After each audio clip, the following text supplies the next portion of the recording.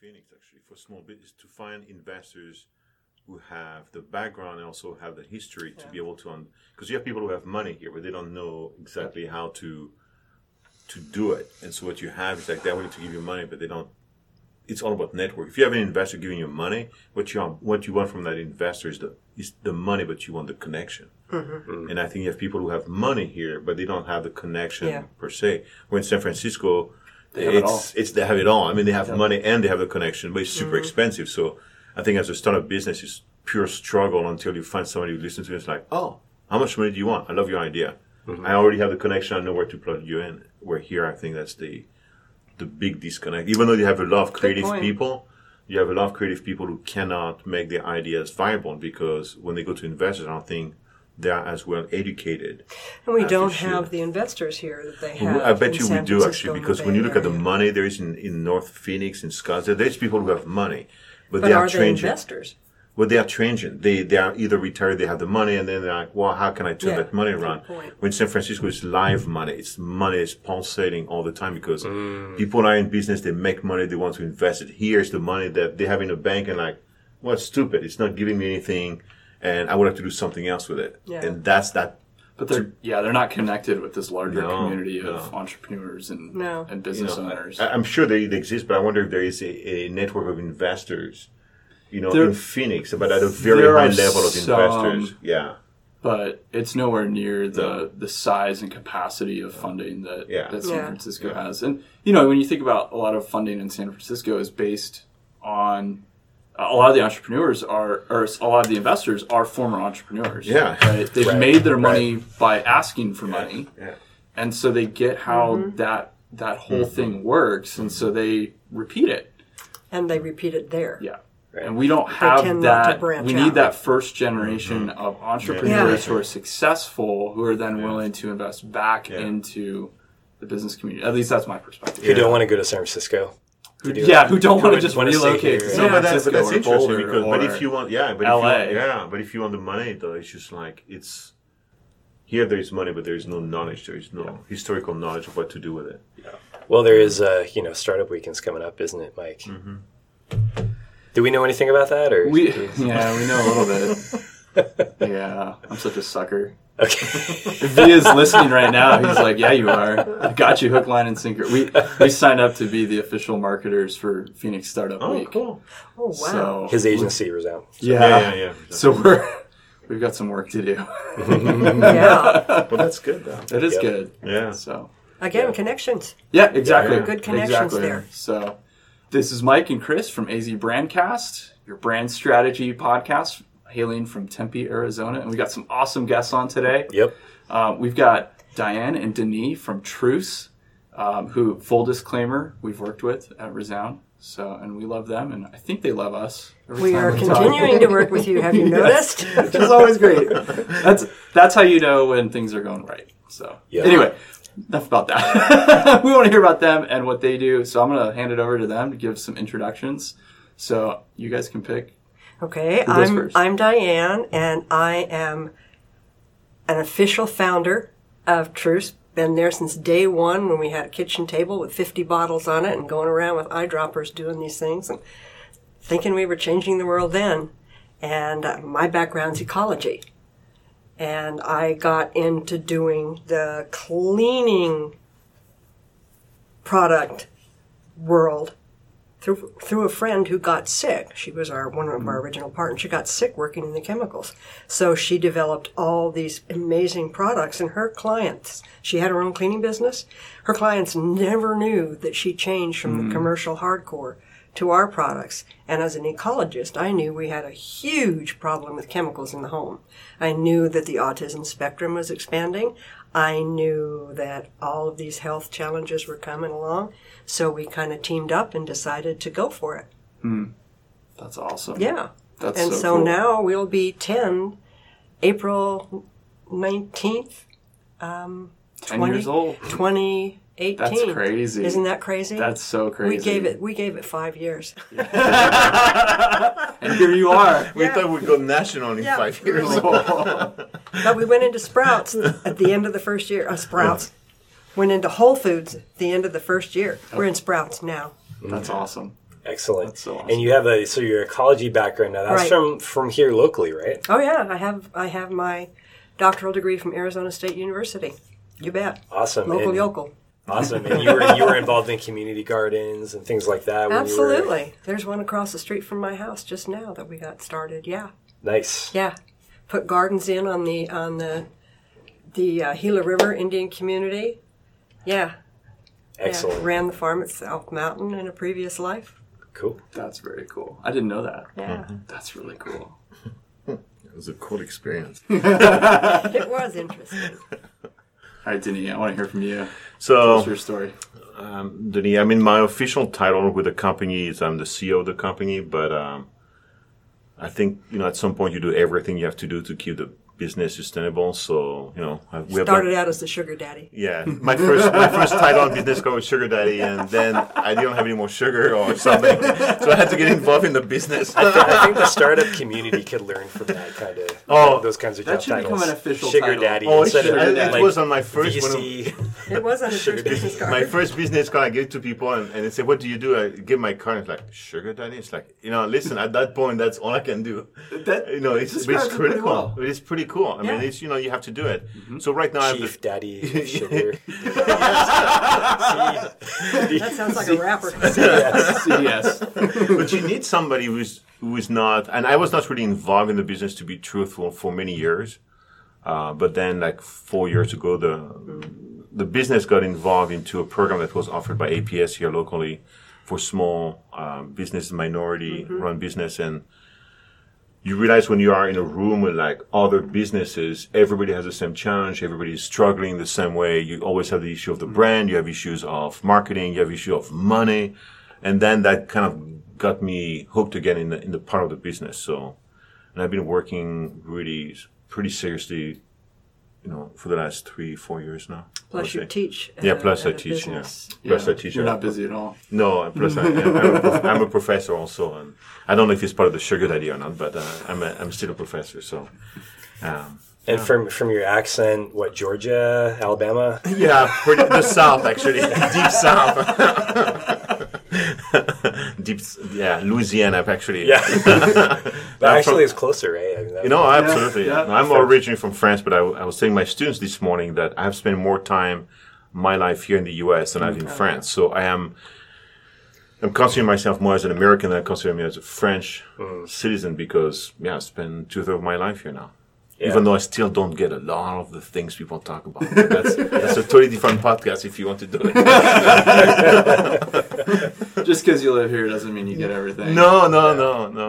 I don't get everything. Things are always going over my head, man. And we were just talking about that the other day on the team of just like, I think one of the hardest parts of working in marketing is just keeping up with cultural references. Yeah, absolutely. It's like just constantly changing. And they're ridiculous. Oh, I know. It's like, why do I want to keep up with that sometimes? Yeah, I know. Like, do I have to care about fidget spinners? Because I know they're going to be gone in 6 months. About exactly. I don't get fidget spinners. Yeah. I don't get it. I look at them, I think, what? Some people made millions out of these. But that's it. That's their one time. Yeah, but they can go around the world. If you go to Europe, these fidget spinners are huge in Europe this summer. All the kids had one. Yeah. I mean, it's a phenomenon. Mm-hmm. What you have to think about is like talking about brand or marketing is whatever you create in one country can, within a couple of years, to be global. And maybe we're moving forward, but I think that's one of the biggest challenges for businesses. You cannot look at the borders and the state as being your only market. Yeah. And I think that's very hard for people to think that way, but it's... Especially in the digital world we live in, where like you can sell anywhere. Yeah, no, absolutely. Yeah, so. Amazon now you can click and say I want to sell in Europe, in Canada, in Mexico. It's just not China. Not China. No, they steal your stuff in Venezuela. You got to get on Alibaba for that. Yeah. We tried actually. It's interesting. Did you? Yeah, it's interesting. I bet it's interesting because their business model, they sell you the space. Ah, that's interesting. Yeah, so it's a very interesting business model that they have. It's like it's not only putting your product on there. First of all, it's a volume because you have to sell volumes of products, and if you really want to move up so you are found, you have to. They have what they call a different kind of program like platinum or silver, gold level. So it's basically you pay to make sure your name is up. So you pay for the advertising. So yeah, it's interesting. That's crazy. I mean, that's what we found in our, it was like 6 months ago. So who knows? They might have switched their business model. Yeah, Alibaba just baffles and amazes me. I mean, they're just massive over there, and they're into stuff that even Amazon isn't into yet. Like they do restaurant food delivery. I mean, they are like. They're banks. They do investments. They banks do invest into everything, loans and all that stuff. So, but it helps when the government helps you, though. Yeah, and it helps when there's no separation of industry regulation. So you just buy your way to the top. Yeah.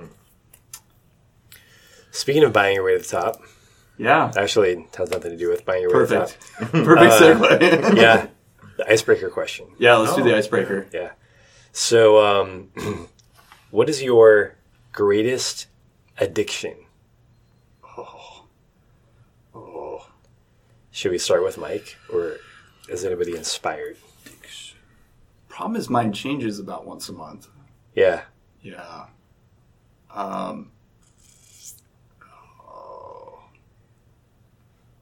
Probably right now. This is so terrible. Why did you have to pick this question? Maybe you need to confront yourself. I probably do. I have two addictions. One is YouTube. And at the moment, the video of choice that I binge on, or the video content, is people who do woodworking. Oh, there's some neat stuff. There's really cool stuff, but after about 2 hours of watching it, you realize, like, wow, I am so lame for sitting here watching other people make stuff that I could be making right now. But it's the core of all cooking shows. Oh, it's just like that. I mean, just like this. So do you do woodwork? I do a little bit, and I'm starting to get more into it, and so that's part of it. It's kind of feeding my passion, but there's times where I'm just like, get off your butt and go make something, Mike. That's the first. The second is this dumb little video game I play on my phone called Clash of Clans that I have tried to give up for like 3 years in a row, and my wife still is like, "Really, you're still playing that?" Is that a strategy game? Yeah, it's strategy. Those are addictive. And it's a brilliant game from the standpoint of casual mobile games. You can play for about 10-15 minutes at a time, and you can get a lot of value, or like it's fun, it's interesting, you actually accomplish something. And it's social. You play with people that you, in my case, some of the people I know I play with. So, did you have to go on Facebook and like spam everybody? No. So I refuse to do that. I refuse to bring other people into my crazy addiction. Okay. So that's and torture them on social media with posts of what. That's just dumb. That's just dumb. So yeah, I play that like casually. It's not like I'm sitting there all day playing it. As hosts, are we supposed to go first in answering these questions? Probably. All right. Buys our guests some time. It should be our policy. Yeah, especially when you make them really embarrassing like this. Greatest addiction, yeah. So my obvious one is coffee, because I don't care if I give it up. I don't want to give it up. I want more coffee. I have to titrate my coffee intake to 3 times a day, and I cannot have coffee before 9 a.m. or before 11 a.m. Usually I wait till 12. Okay. So those are my... And then when I wake up, I'm allowed. That's a really interesting... Oh, okay. Yeah. So you have one when you wake up. Which is before 9 a.m. at wages. Which is before 9 a.m. 5 So I kind of don't get your restriction. But then you can't have another one until 12? Until 9, and then until 12. So you have all your drinks in the morning. Yeah. In the morning, 9 and 12. Right. Nothing in the afternoon. So I think you should push the barriers and go for the afternoon now. But I'm setting my... You won't be up at 5 a.m. the next morning. Yeah, well, no. Yeah. So I'm setting my, I'm controlling my addiction somewhat. But, because I don't want to get, I don't want to drink too much, because that's probably unhealthy at some point. Yeah. I had to actually stop. Depletes your body of vitamin C. Yeah. Yeah. There's a whole lot of issues you get from... But now they're also saying, how things go back and forth, especially food. Yeah. Good for you, not good for you, good for you, not good for you. Coffee's been back and forth so many times. Because on the news, anytime they get a hold of a new study, it's like science. Right. Research shows. Yeah, research shows, and it can be some obscure, like non-peer reviewed or whatever. It doesn't matter. It's like if your research shows. They had 5 college students in Australia. Yeah. All undergrads. Yeah, all undergrads. Totally. Someone had to go through the experiment. Someone They had did no choices. their freshman thesis. So. Yeah. Yeah, who knows, man. So anyway, coffee. But social media, what I do is I'll go on Facebook and I'll start scrolling, and then I'll realize, and then I'll stop for like a couple. I'll uninstall. Like right now, I don't have Facebook on my phone, but sometimes you want to share a picture. So that's the problem. That's why how they get you. Instagram was invented. Yeah, but then I get on Instagram. Oh, yeah, I do the same thing on Instagram. I actually haven't had Facebook on my phone for 9 months. Yeah, that's wise. Yeah, I took Instagram off that's a real time it's time just a thing. total Facebook time is suck. a time suck. You're watching woodworking. Yeah, I know. That's the problem. I just replace it with something else. At least it's ostensibly like productive, I can helpful, tell and edifying. myself that I'm learning something. And it's not something stupid and digital. It's like, no, you're learning how to do something. You're seeing a new technique, Only as long as it translates to actual practice in my garage building something. Otherwise, it's just as useless. It's still not as bad as college humor. Just like getting on and watching stupid, entertaining stuff. Yeah. So, who wants to go first? My addiction is Audible. Ooh. Audible. That's a Recorded good books. addiction. I just don't have time to read. To read, you have to sit down, and that's what you do. Mm-hmm. Recorded books, I stick it in my pocket, I put it in the back of my Levi's, and I can just do anything with earbuds or just my straight phone. Yep. And I'll just plunk it down. I'm listening to David Sedaris currently. I listen to all kinds of things I would never listen to. A lot of business books. I do you that need to way. sit down and actually read it. Yeah. Out of a real book. Yeah, it is my addiction. How's your comprehension? That's what I always wonder. I know we have auditory and visual learners. Does your comprehension lend itself to audiobooks or? I'm not sure it lends itself to anything. Okay. But not that. Coming for a PhD. Higher and deeper. Now, do you listen at just normal speed? Oh yeah. Okay. Because I've heard of people talking about how to hack getting more content. And one of the things is use audiobooks and listen to it at 1.2 or 1.5 times. Then you lose the voice. Yeah, you definitely and the lose voice the voice. is what I love. Okay. I mean, when you're listening, Sedaris is a great example. No, you he has a have to readily listen to identifiable voice, and you monkey with it. And he sounds like a monkey. He sounds like a squirrel if you do something like that. Yeah, I started doing that with podcasts because I just have so many, and there's so many I like listening to, and found this app called Overcast, it has two settings. One is it will attempt to reduce the gaps in the talking. So if I make a pause, people should get a life in my podcast, it'll actually clip that out automatically. Yeah. And then the other thing it'll do is allow you to set how fast you want to listen to each podcast, and it'll save that setting for that particular podcast. So you can dial it in for each one, which is it tweaks with the voice a little bit, and sometimes I have to dial it down. I don't go faster than 1.2. 1.5 is chipmunks. Yeah. Yeah. And they sound pretty awkward, but it is nice for some of the podcasts where I just want the content and I don't care as much about the voice. Yeah. I have the rise and fall of the Third Reich on my Audible. I was like, are you kidding? I was like, look at the value I get. Look at all these hours of listening. I'm in the first download. They broke that book into 5 downloads or something like that. Yeah. And I read it one time. 3,000 pages written. It's a lot. I read it. It's crazy. I read it for a few years. Are you trying to get insight into the current administration? I am. Yeah. It's interesting. Yeah. We could get into that. So it's very interesting. Yes. What takes us? There's a brand issue there. Yeah. Yeah. So, but yeah, I mean, I think we've all forgotten about the real Nazis. I'm also. I really don't. I have a subscription, right? So I don't want to have to pay for the book at the same time because every month I get a credit. So I'm real careful. I look at how long the books are.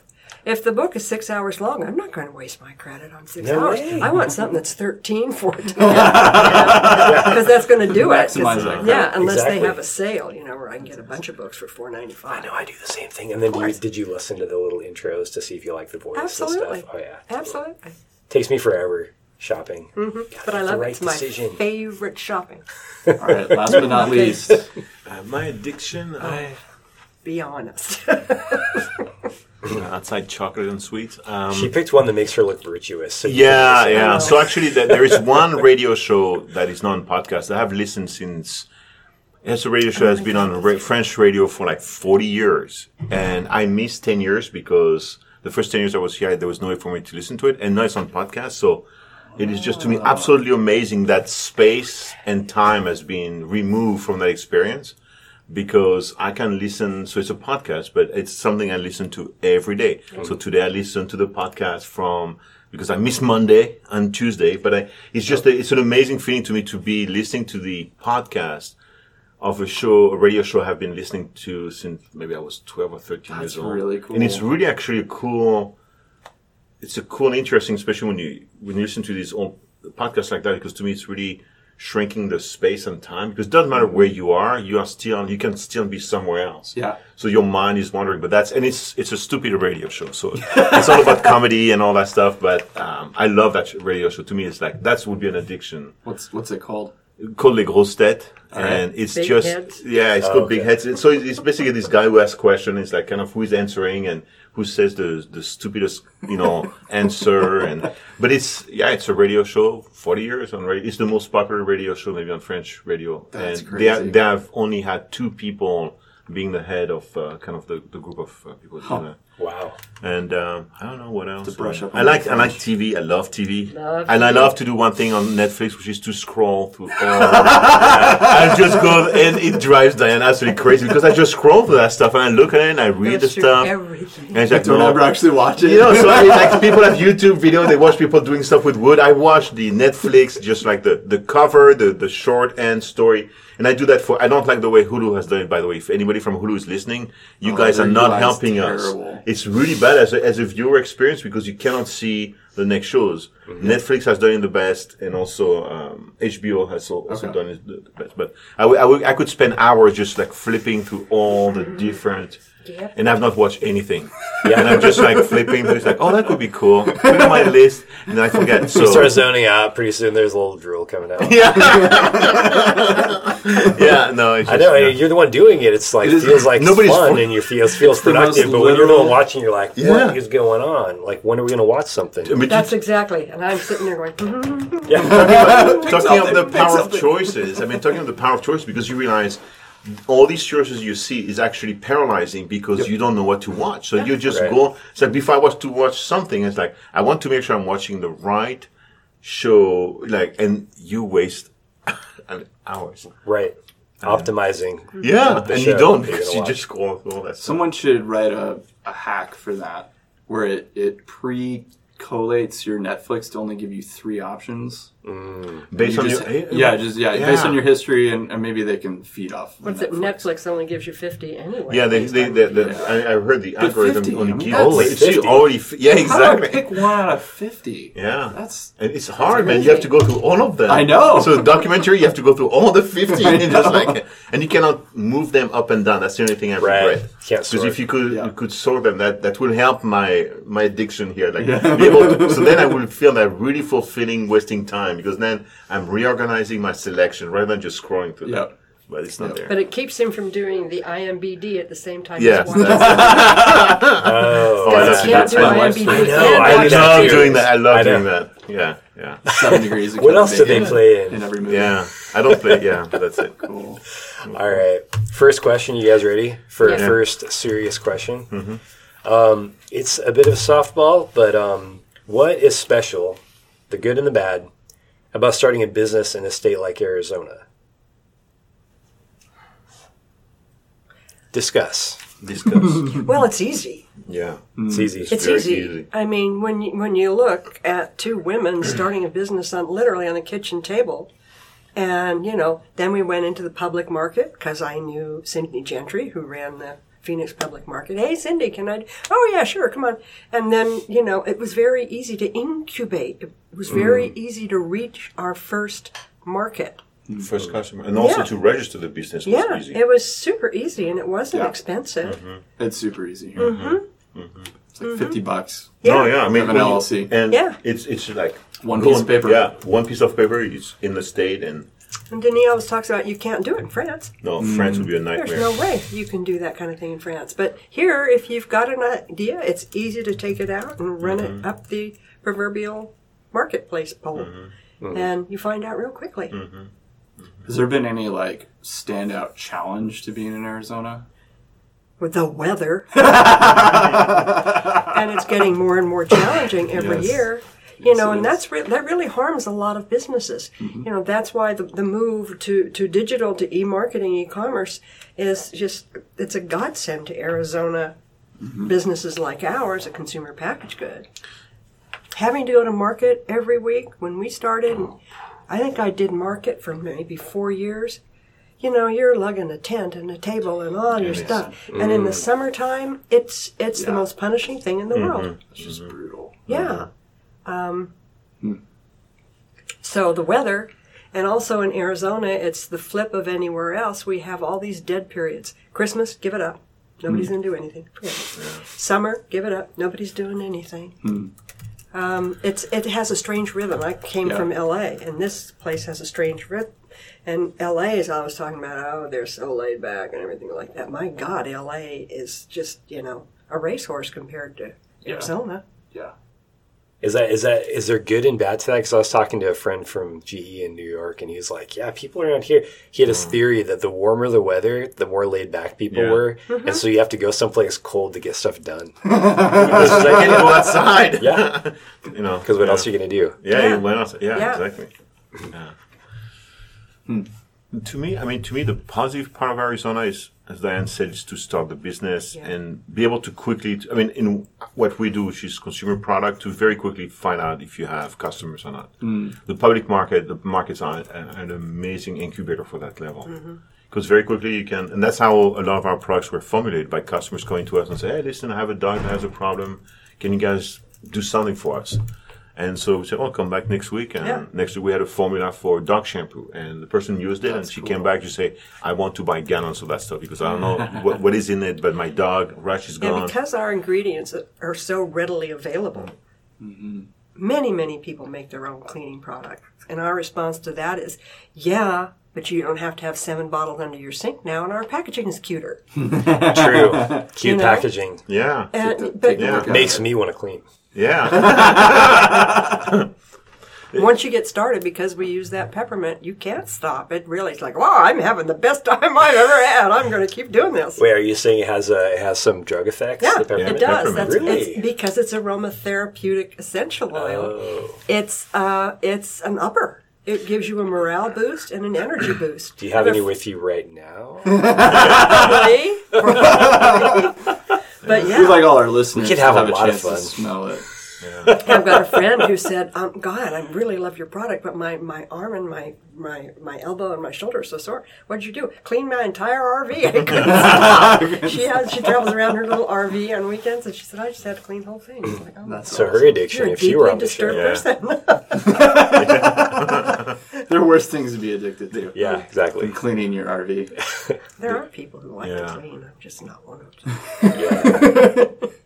Just sell it. Yeah. To me, the challenge of Arizona is we're close to California, and we're not close enough to the center of the country. It's like, so for our consumer, for what we do again, so in order for us to reach a customer on the East Coast, it's so expensive. The shipping is just kills us because there are some parts on the East Coast, like New York City. I don't know if the package is wrapped in bubble and presented with a bow on it, but it is so expensive to ship to New York City. And I think if we're able to be closer to the center of the country, that's why a lot of the people who do consumer products are like on the line, basically Chicago, Houston, because then you're halfway through the country, so all the states in the middle, they make the product, and so you can it's equal distance between the two. that is a disadvantage. It's an advantage for us because when we do the research of where our customers are, they're all on the West Coast. So you can go like California, Oregon, Washington. Right. So it's good. So we have the bimodal customer distribution. We have some states we have never sold one bottle of our products online. What was it, Alabama? Alabama, we have never sold one. If anybody from Alabama is listening, we need a buyer. And that's sad because that's where you're from. Action, so. I mean, go to Truce. No, I said Louisiana. Louisiana. But that's to me would be. But it's easy to do business here. Yeah, it's super easy. Yeah. Phoenix is all about networking, not in the traditional way, but there's something to learn for everyone you talk to in a way. Maybe not on that Bay Area level, but everybody deserves a chance to be heard here. I've discovered I will talk to a lot of people where I might not have done that in Los Angeles. Yeah. But I had a bricks and mortar store, and it's different. Well, we heard something similar too from Phil, right? Yeah, because he was talking about how, I mean, he didn't express it the same way, but he was talking about how in New York, whether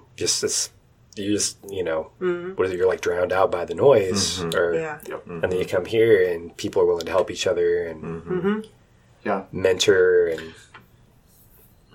and also one of the aspects of the mentoring, but also for some of the industry, like first, but we have major headquarters actually, like Sprouts, PetSmart is here. Yeah, PetSmart is here. So we have headquarters of big businesses here in Arizona that people might not be aware of, and I'm sure you can find a niche in some aspect, whatever you are doing that you are launching, that you could find, like if it's not a headquarter, a very high level part of the organization. It could be in Tempe, it could be in Phoenix, it could be in Tucson. And there's just less noise competing. There's absolutely less noise. Absolutely, yeah. So it's an advantage. I mean, so on that part, it's an advantage. But the state is not big enough to sustain, to really grow business. Like, for example, we're at Sprouts in Arizona. There's 39 stores. So we're on all the Sprouts. Well, if you look at it, it's like, well, if we're in California, it would be like at 150 stores or like 30. So the business can grow, but it's not really viable. Well, population here in Arizona is really in 3 basic nodes, whereas in California you have business going on everywhere. But here you don't. I mean, the geography of the state itself limits you.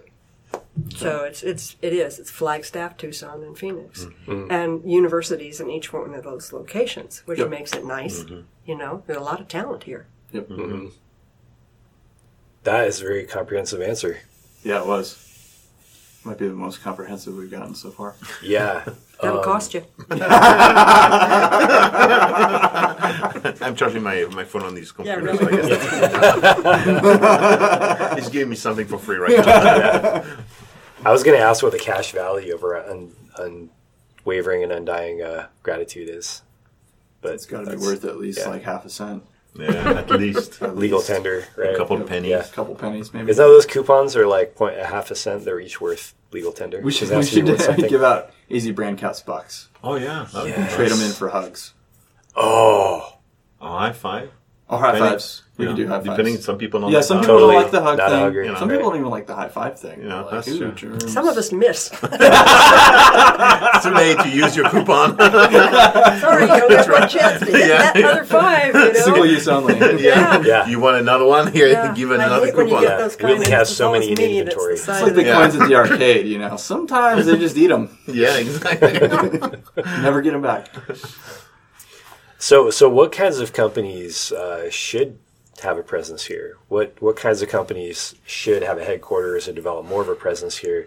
And which ones should move away? I mean, that's an interesting question. Yeah, I mean, it's okay to say, hey, you guys should move somewhere else, right? I mean, this is we're trying to find the truth behind things. It's one of the foundational principles of the Easy Brandcast. So we're interested in, because we think even the ones that move away have the rationale behind those things has a it says something about there's information in that.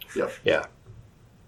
So who's moved away that's like a big deal? Give me an example.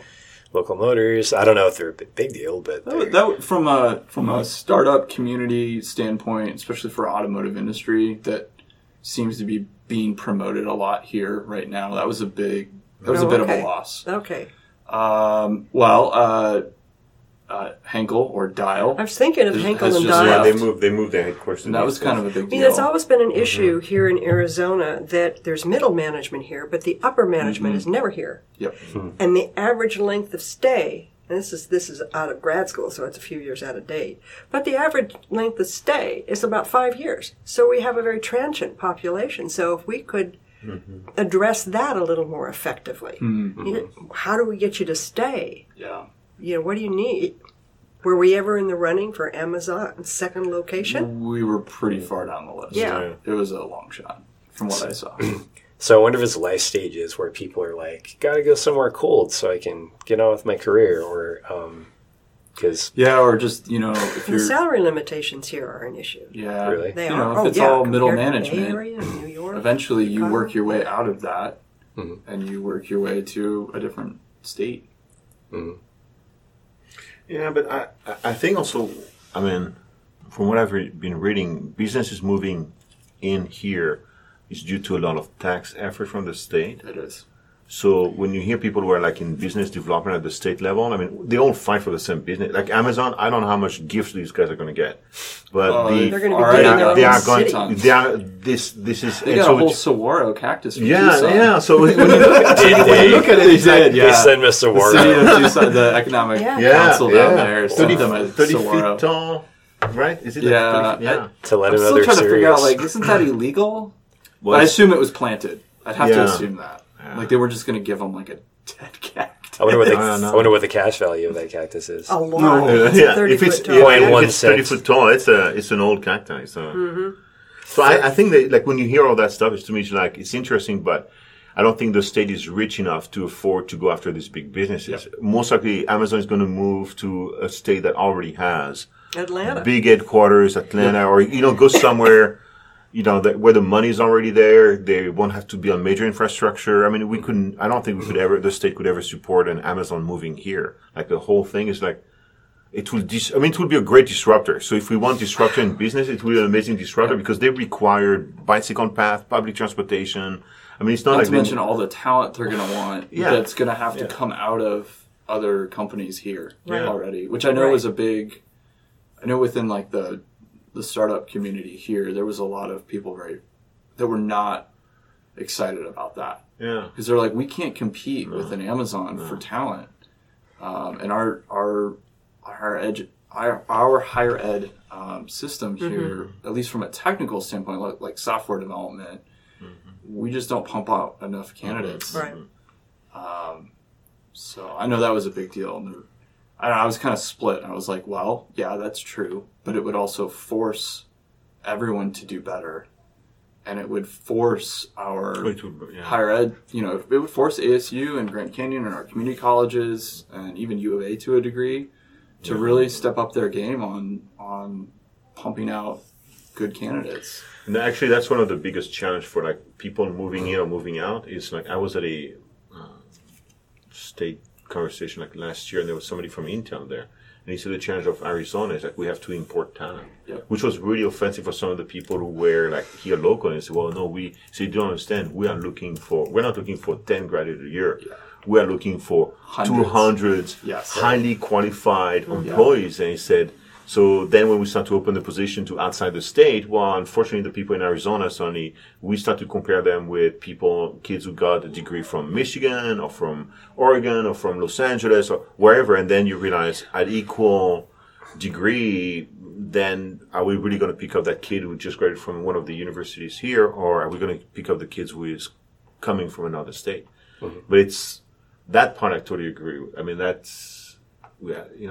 think universities are working on it, but it's a tough challenge. They know. It's a tough challenge. And there's a lot of private sector, companies that are popping up to try to fill that void too. I think it's just that Phoenix is a little bit behind the 8 ball on that because we haven't had that huge demand for technical talent that like San Francisco is already kind of gone through that. And you see, I mean, if you want to move the conversation, it's either the state spends the money on it or the private sectors. Yep. And the private sector here is not big enough to spend the money on training, and the state has not been willing to spend any money on higher education for the last, and I've been here for 25 years, every year you hear they're cutting the budget off. Yep. So it's this giant catch-22, because at some point the money will have to be spent if you want to have an educated workforce. Yep. And we don't have the business we have here.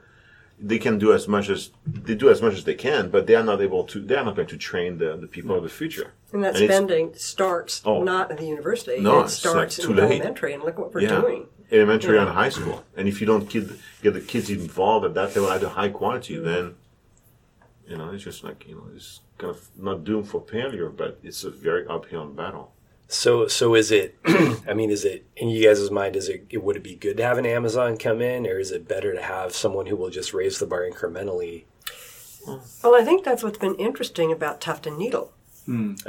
They came in, and they came in from San Francisco because it was just too much going on. They came in here, and boom. Mm-hmm. And I think that's interesting. They have a little bumper sticker. I have it. It's I believe in Phoenix. Yeah, yeah. They really bought into. They really did to really supporting the culture, and so they're a disruptor, and yet they're very traditional. They're selling a very traditional product. Their actual business model is pretty traditional. Mm-hmm. Yeah, and that's kind of interesting to me that Arizona, especially the Phoenix area, has always attracted manufacturing and more traditional style businesses that.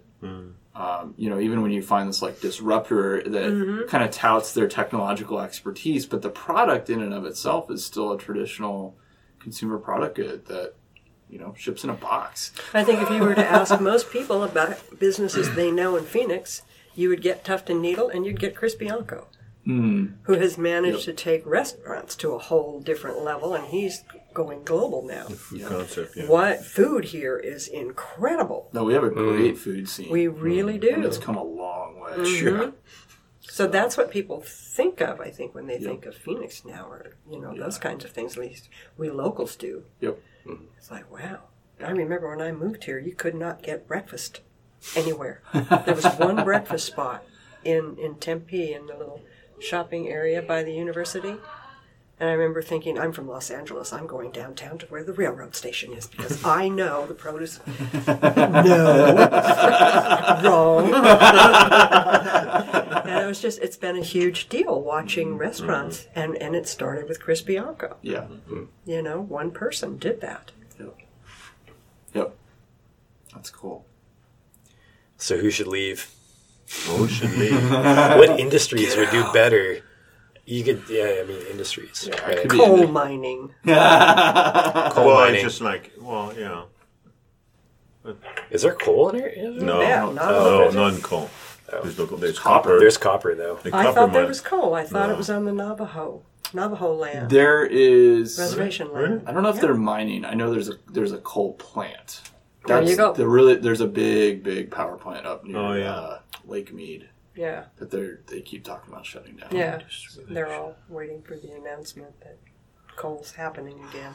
Yeah. There's some other issues like that it employs 800 people from the reservation. Yeah. And no one's willing to just who should leave? Fork out money to do it. That's a good question. I don't know. I don't know who should. Maybe if you want to look from an economic impact, if basically your business model is to have your headquarters here and having your employees dispersed in the U.S., to me in that case, it's like, what's the point of having a headquarters here and basically have your manufacturing or most of your labor outside the state? If you want to look from an economic perspective. Mm-hmm. But I don't know. Because if you have companies leaving, then it's not helping anybody. Because the reason why they came here is because if they leave here, it's because they're going somewhere else. And they're attractive to somebody else, another state. And to me, it's like, well, why is it that they left us and moved to another state? So I'm not sure I want anybody to leave. I don't know.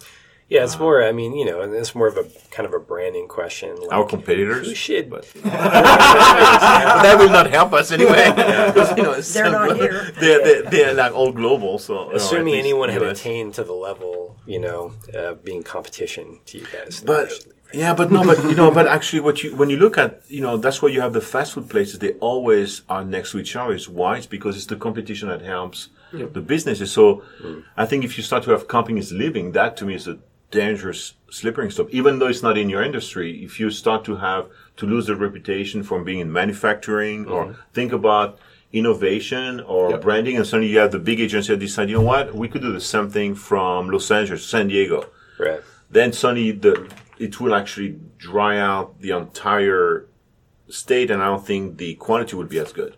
Well, and you're gonna drive down living wages. You're gonna drive down like employee benefits if you don't have competition for the same employees. Yeah. Like I know, like for us, like I remember when we first instituted health benefits for our team, and I mean we had like 4 people in the company, and 3 people. And I had friendly competitors in our space who were really small little shops and agencies, creative agencies. And they're like, how do you do that? That's got to be expensive and all this stuff. And I'm like, I'm trying to keep ahead of you. like I want the talent that you have been getting. And I'm trying to find any way I can possibly do that. That's a good one. That's a very good one. So, and that's a constant thing. Like we got to keep at that. But, you can't win on every category and every item, but that's a good question. If there's no competition, that doesn't happen. No, absolutely. Yeah. That's a good question, but I don't know if you would want anybody. I don't know if you would want anybody to leave or. Everybody belongs in Arizona. That's right. I mean, if you like the sun, and if you, don't unless you're in you're selling what. Heaters. Then you gotta go to Flagstaff. That's true. lie. Yeah, that's true. I don't know. I guess I don't know that I want anybody to leave, but I hope people grow in their understanding of what a business can do for the community. Okay. And I think that's where like this is we're piggybacking on our conversation with Adam Goodman, and I don't think there's that many companies in Arizona that really get that in the grand scheme of things. You're talking about grow where you're planted, kind of like borrow, like let people help you, let the land help you, let the other businesses help you. Take care of all of your stakeholders. Yeah. And I think there's a lot of room for growth in that in Arizona. And I don't know that we need many more companies moving here who don't, practice that, right? Who don't look at how to take care of their employees, how to take care of the community, how to take care of the resources they're using. It's like the money's nice when they come, but if I got to pick them versus somebody who actually cares, I'd rather have the people who care. It's interesting you're saying that because I just met a company in Mesa. They do rivets for airplanes and car parts, and they are really. It's a small company. It was started by the father and grandfather. They have 600 employees. They have decided to stay, and I'm sorry, it's like in Chandler, I believe, and this is the reason why we stayed here is because we can buy the parts from around the world. We make them here. We know everybody. Yeah. And they say for us to relocate, we have been here, so we're 3rd generation. Why would we want to move anywhere? So we have some negative aspect, which is the cost, because the costs in Phoenix were not known, and usually the costs are higher. Yep. But they were talking about why, and at some point they had to make the choice of do they want to triple or quadruple their warehouse, their manufacturing facilities, and say, do we want to do it here or do we want to move somewhere else? And they had offers. And it's a company I never heard of. And it was just interesting that in the industry, though, they are super well known. They are the leader worldwide about doing these very highly specialized rivets on airplanes, on cars. And I was listening to them. I was like, never heard of you guys. Say, no, in Arizona, nobody knows us. And he said, we do 95% of our stuff at the export. Yeah. So it's an interesting concept. That's really cool. Yeah, but that whole idea, we're talking about discovering the brand of Arizona, right? And we're very much discovering it because I think that's what we're doing is having conversations that help doing exactly what we just said companies should do, right? Which is letting people help you, right? And letting the community, you becoming a little bit like them and learning from them and them doing the same thing and kind of, having that connection that's more like almost like I hate to sound like a dance a little bit, right? So a little bit like a dance, it's like you come here, dance with people, like make friends and build your tribe, build your community. There's our coupon, dance cards, free dance. Ooh, coupon. Why didn't we think of this before Design Week? I don't know. All the ideas are now set. I like the pressure's posters. off. That's why. Yeah. Posters will be good. Anyway, whatever. Posters will be strong. We haven't talked about you guys enough. So, Truce. Tell us. So, what's the summary? Nobody's ever heard. Let's say nobody's ever heard of you. What would you say? How would you describe Truce? Truce is a very simple product, but it's very effective. When I first became aware of the chemically saturated world we live in, I trooped right out and bought all these green products, and they didn't work. And what's special about Truce, honestly, is they work. It's that simple. And it isn't rocket science in terms of the ingredients. Anyone can do it, but we have the recipe. Anybody can bake a cake, but he gives his recipe for French yogurt cake to everyone. Nobody can make it like he can. Is that because you say like put 2 cups of sugar instead of 1 cup of sugar? And I just the recipe. No, it's false information, counterintelligence. Cup of salt. No, it's just like that's let me mess up with your mind. Like I thought it was a good cake. That stuff is disgusting. Why does he use Tabasco? Yeah. No, I was just like Gal? to add to what Diann was saying. Like for example, talking about branding, it took us a long time to find out who we were as a brand. I mean, it's an exercise. You can look and say like, oh, we can spend a half a day and just do the branding, but it actually took us a long time because if you look, we have kept the record of like what we were known for at first compared to what we want people to know us as. It's like there's a canyon between where we start and where we are. Yeah, when we first started, Candace, who created these recipes, gave us her little bottle. I didn't know her from Adam. It was your birthday party. And she came and she brought, no, it was mine, and brought me these things. She said, I know you're an ecologist and these products have no chemicals in them. They had her little business card scotch taped to them because she used them in her cleaning business. And it was Urban Organics, HERB 'N Organics. And so it was like, done. It's done. Yeah, we'll just go with that. What a nightmare. Nobody could find us online. Oh, right. And when we went to go and have it trademarked nationally, we couldn't. It was done. So we had to go through a rebranding. And that was an extraordinarily disruptive to us process, long process. But at the end of it, we arrived at the magical 5-letter name, Truce. There's magic in that 5. As against having Urban Organics that everybody goes URBAN. Yeah. No. Especially it was just a terrible brand. Terrible brand. Can't come on a podcast with that kind of name. No. It's an interesting part. And at first, what was the slogan we had? The one we wanted, greenwash. Yeah, greenwash. We wanted to stop greenwash. Then we went into this is the product the new smell of. The new smell of clean was our first, And then it was, this is the product you would make yourself if you had the time.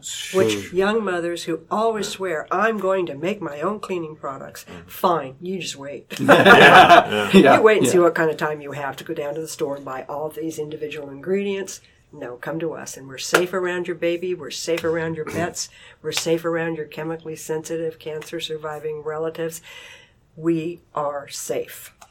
And that's where the word truce we play with a lot. So then we became. We thought what we did. You are asking us about what identifies us.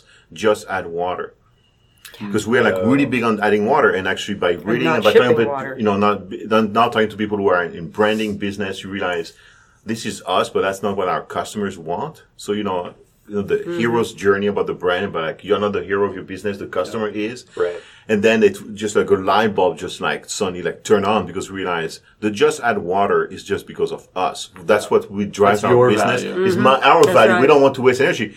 The customers actually are totally puzzled by that because what they want a safe, simple, and effective product. Right. So we have gone and now we have that process safe, simple, and effective because that's what the customers want. The fact that we don't add water they find it's an interesting part of the business, but to us, that's how we look at it first. Like, we want to be a disruptor, and kind of, and the story about removing the water is actually a very funny story, because it's not, because when Diann used to go to the market. Yeah, and you are lugging as I said, you're lugging. Yeah, that's how it came. And you have got Did you know that? I didn't know that. Full of products that have water in them. And one day, I just broke down. I said, I'm not I doing just this. can't do this anymore. We're going to stop with the water. And Candace was like, we can't do that. People want to use it right away. I said, well, tough noogies. I'm not carrying that They have anymore. faucets. It's horrible. Exactly. Horrible. And we used to pull it on this cart that we referred to as the Antichrist. That thing was a nightmare. It was a nightmare. And as soon as we switched to add your own water, people were like, oh, that's genius. Yeah, perfect. Yeah. Get home and use your own water. Do I have to have special water? No. No. So use yours, not ours. Why are you lugging our water around the grocery store or around anywhere? Right.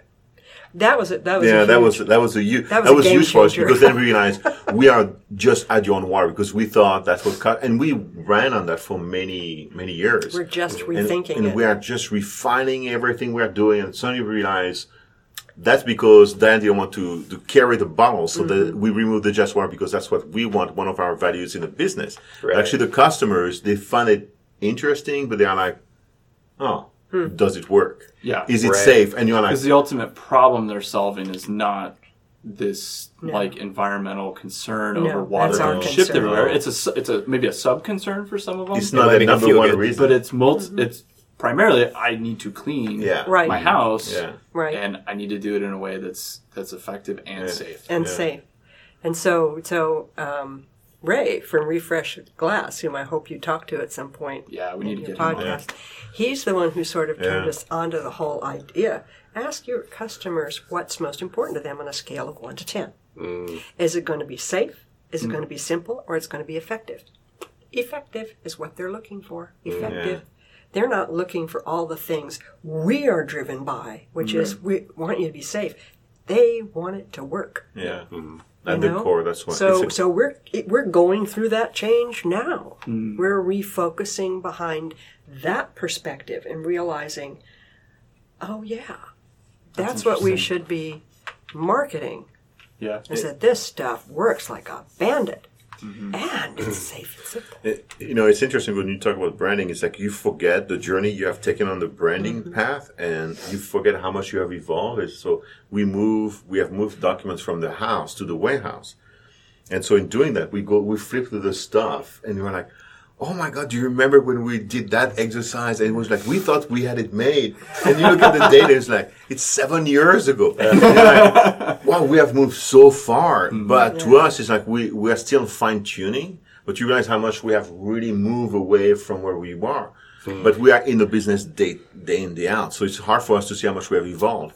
But I think to me, a brand is a totally organic, evolving. There's some core concepts, but it's like you should, revise it. The focus shifts. Yeah, the focus definitely shifts in your brand. You want to keep the brand name front of mind, but what drives it for your customer is what you really have to identify. And Ray just nailed it. And it's like, wow, okay. How awesome that you guys are in a community of businesses where that kind of we talk about that all the time can happen. Yeah. That's one thing, talking about Arizona. I don't know how many of these Max 6 there are in the state, but that is the most amazing way of it's been incredible. Of fostering knowledge, growth, partnership. We partner with a business that does not only cleaning homes, but service. Moxie Girl. So every time we ship a product in Arizona, we put their car, they get business that way. To me, it's the most amazing. We're not alone, basically. I think it would be very hard for us to just go to our own warehouse. We really do have a tribe in Max 6 that's just amazing. As far as I know, there's some other... There are co-working spaces, but there's not this isn't an incubator. Yeah. It really is. It's interesting that it's primarily like manufacturing and product oriented rather than traditional incubators and accelerators that are really focused on tech or, I think it's because, and you're addressing the issue, people don't know about it. Yep. Mm-hmm. Yep. I think we're going to work on that. Yeah. I knew you were. I think when that model gets out, every time people come to see us. Yesterday we had 2 women from Bedford Industries, which is in Minnesota. They're huge. They do all the ties on the bread. They do all the organic ties. Of course there's a produce. business for that. And they're the ones who do our hang tag crazy. that says just add water. Okay. So they came to see us because, you're growing, what's going on. And Stephen wound up touring them through the warehouse, and they were blown away. They do business with T-Pressa. They popped in and said hello to T-Pressa. And it's like, wow. It's a small world. It's a small, wonderful world. And it's a really unique space. I mean, that is also allowing us, when you are like down, you can always go and talk to Peyton and kind of like, he's like, yeah, well, we're on the same boat. It's like, yeah, thank you. Thank you for the slap in the face, But that's the part that I think, like the challenge for a business to come in. I mean, now if you're not talking about $1 billion company, small business, like being totally isolated. Yeah. I think we get way better ideas because we're in that space where, if Peyton has a few minutes, we can talk about Amazon strategy, and he's helping us on the Amazon strategy. We can hear Ray talk about different stuff, and that to me is an amazing. That's truly the true definition of an incubator. Like really, where you have people bubbling. It's always bubbling. There's always stuff going on. Yeah, that's very cool. That's so. That is awesome. I went to a photography thing yesterday, right at lunchtime, just because I'm in this incubator, this Max 6, and I learned something, even though I was working part of the time. I didn't tell him that though. Poor Sam. But no, he did a great job. Now he'll find out. Did a great job. Before we go, I was kind of curious. I was looking through the ingredients, and the most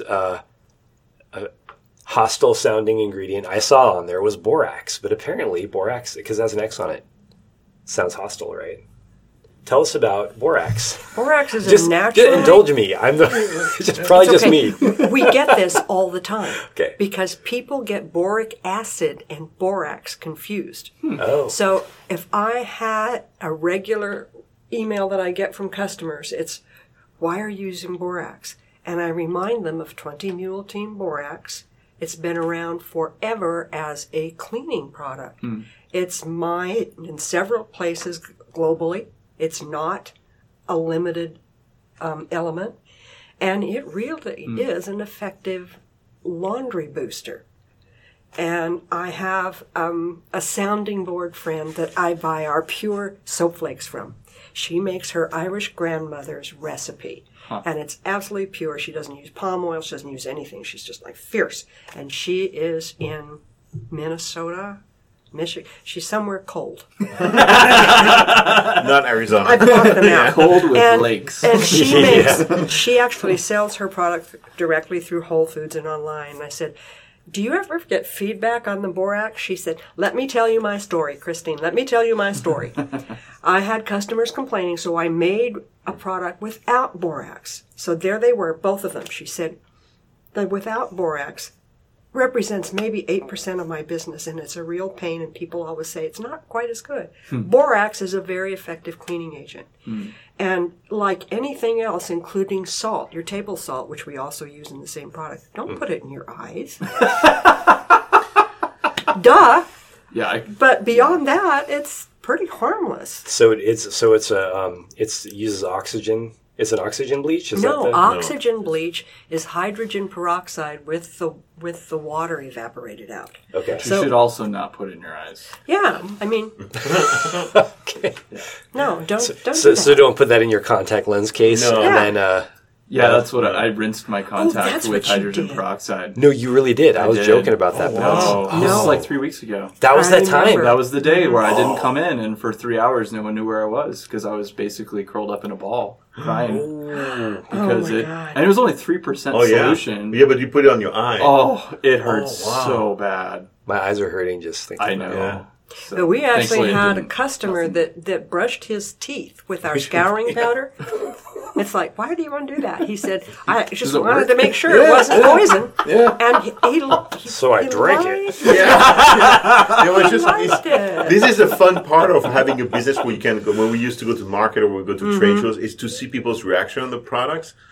it's just like that, to me. That's really the fun part of like having all of these going on, because you can talk to customers, and this guy just came and put his finger in it. It's like, cleaning his teeth. It's like, this is good, and we're like, okay. It's like, no, the pH is not too high, and it doesn't. That's right. Yeah. He just put his finger, and he was like, oh, no, the pH is good. It should be clean. It should be a good clean agent. It's not too harsh, and we're just looking at it like that he knows that from taste testing. It was just interesting. You have people questioning your product. So the question you ask is usually a question we get from customers because it's the board. I thought it'd be good like a little sample of that. I mean, we get questions like, "What makes your product so effective?" And it's like, I've heard alcohol is a chemical. It's like, well, so is salt. So is salt. So is water. If you drink, it's if you drink 8 gallons of water, it's gonna poison you. I mean, but for the most part, the deal is when they read the label, they know what they're seeing. Mm-hmm. They're not seeing a chemical compound. Yeah. They're not seeing words that are alien to them, that are foreign, that they have to go to Wikipedia to look up. Right. And even then you can't understand. You ever try to look up a chemical and Wikipedia? With all the little lines and diagrams and And also we don't use fragrances. So it's a very important part because we only use essential oils, and we use the highest quality of essential oils. So if people have allergies, like even the fragrance of any other products you can have a chemical reaction to it, but you could use our products, and because we have essential oils, the likelihood you will have a reaction is minimized. So you might have a reaction. So you have a product that smells like peppermint, but you have a reaction. So you don't have a reaction to the peppermint. You have the reaction to the fact that it's a fragrance of peppermint, which is a chemical compound created so it smells like peppermint. If you use our products, it's essential. So it's not going to. Our first customers, we have essential oils we use, and we have a lot of our customers at first at the Phoenix market were cancer survivors, and they were very sensitive to any kind of chemicals in their products, and we have people who have bought from day one from us. Remember when they used to hand you like perfume cards in department stores? Yeah. Or when you walked in, they'd spray you with it. They can't do that anymore. That's all been stopped. Yeah, no more inserts in magazines and things, as these people would open the mailbox and poosh. We don't use any of those things. If you see the word fragrance, it's a chemical. What kinds of I'm gonna throw you a softball for your sales pitch. What kinds of products could I go today and go purchase from you guys? Everything we make. All right, tell me what that is. We make things for pets.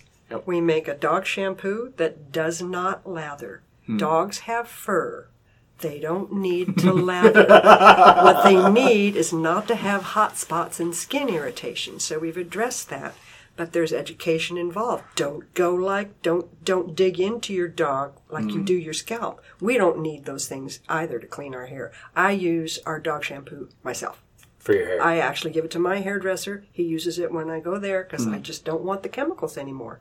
And it's amazing. Did you tell him it was tested on animals, though? Yes. I did. I have tested on our 4-footed friends. Terrible. On our dogs. On our dogs got tested on them. And we have a doggy odor remover.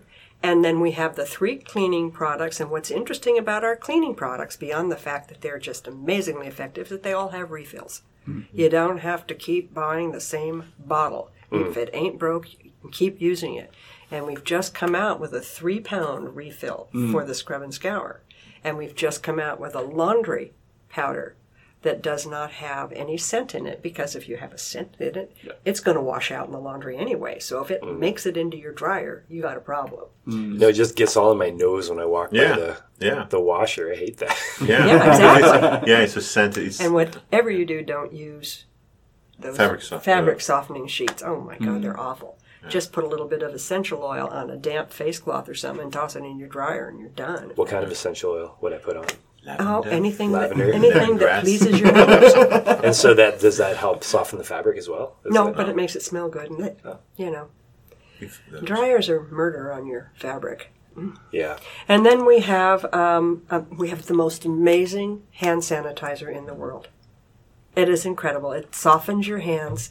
We don't use the gel, and that makes nurses' hands all cracked and everything. It was the nurses from the Arizona Pediatric Clinic that led us to developing it. Mm-hmm. And it was a twofold win for them. Their hands were softened, and they use it with the kids. Kids aren't afraid of it because it smells like Christmas. And there's nothing to be afraid of. There's no heavy nastiness to it. And then we have 3 room sprays that are amazing. They really get rid of the noxious smells, and then they go away. And we're getting ready to come out with 100% organic Castile soap hand soap. Ooh, and we'll have 2 scents and an unscented. Everybody's really excited about that. We're really excited. Yeah. Nice. Everybody else. So we have a nice product line. Yep. And we only respond to requests, really. We've had so many requests for hand soaps. It's okay. All right. Fine. We'll do it. So I have a 2-part question for you then. Were any of our listeners interested in contacting you and giving you suggestions? Is there a way to do something like that? To Absolutely. Connect with you? Absolutely. Info at Truce Clean, TruceClean, all one word, truceclean.com. And is that also so? And then they would go to truceclean.com to maybe order as well? Yep, that's our web address as well. Okay. No, but not the web info. address is truceclean.com, not info. Exactly, right. Yeah. So truceclean.com.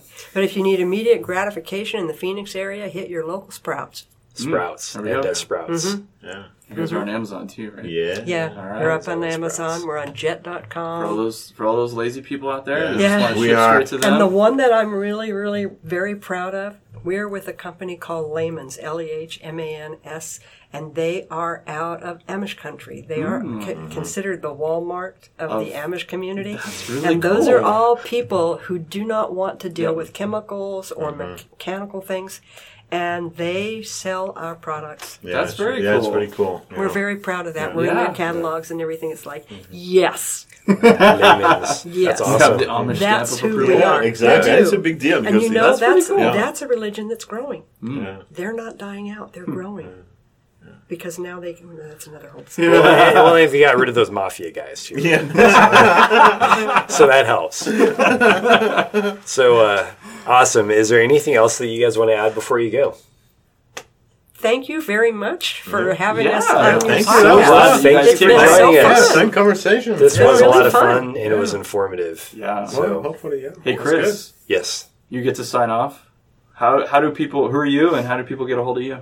I'm Chris Stadler, and people can get a hold, and I'm a brand strategist, and people can get a hold of me at chris@chrisstadler.com.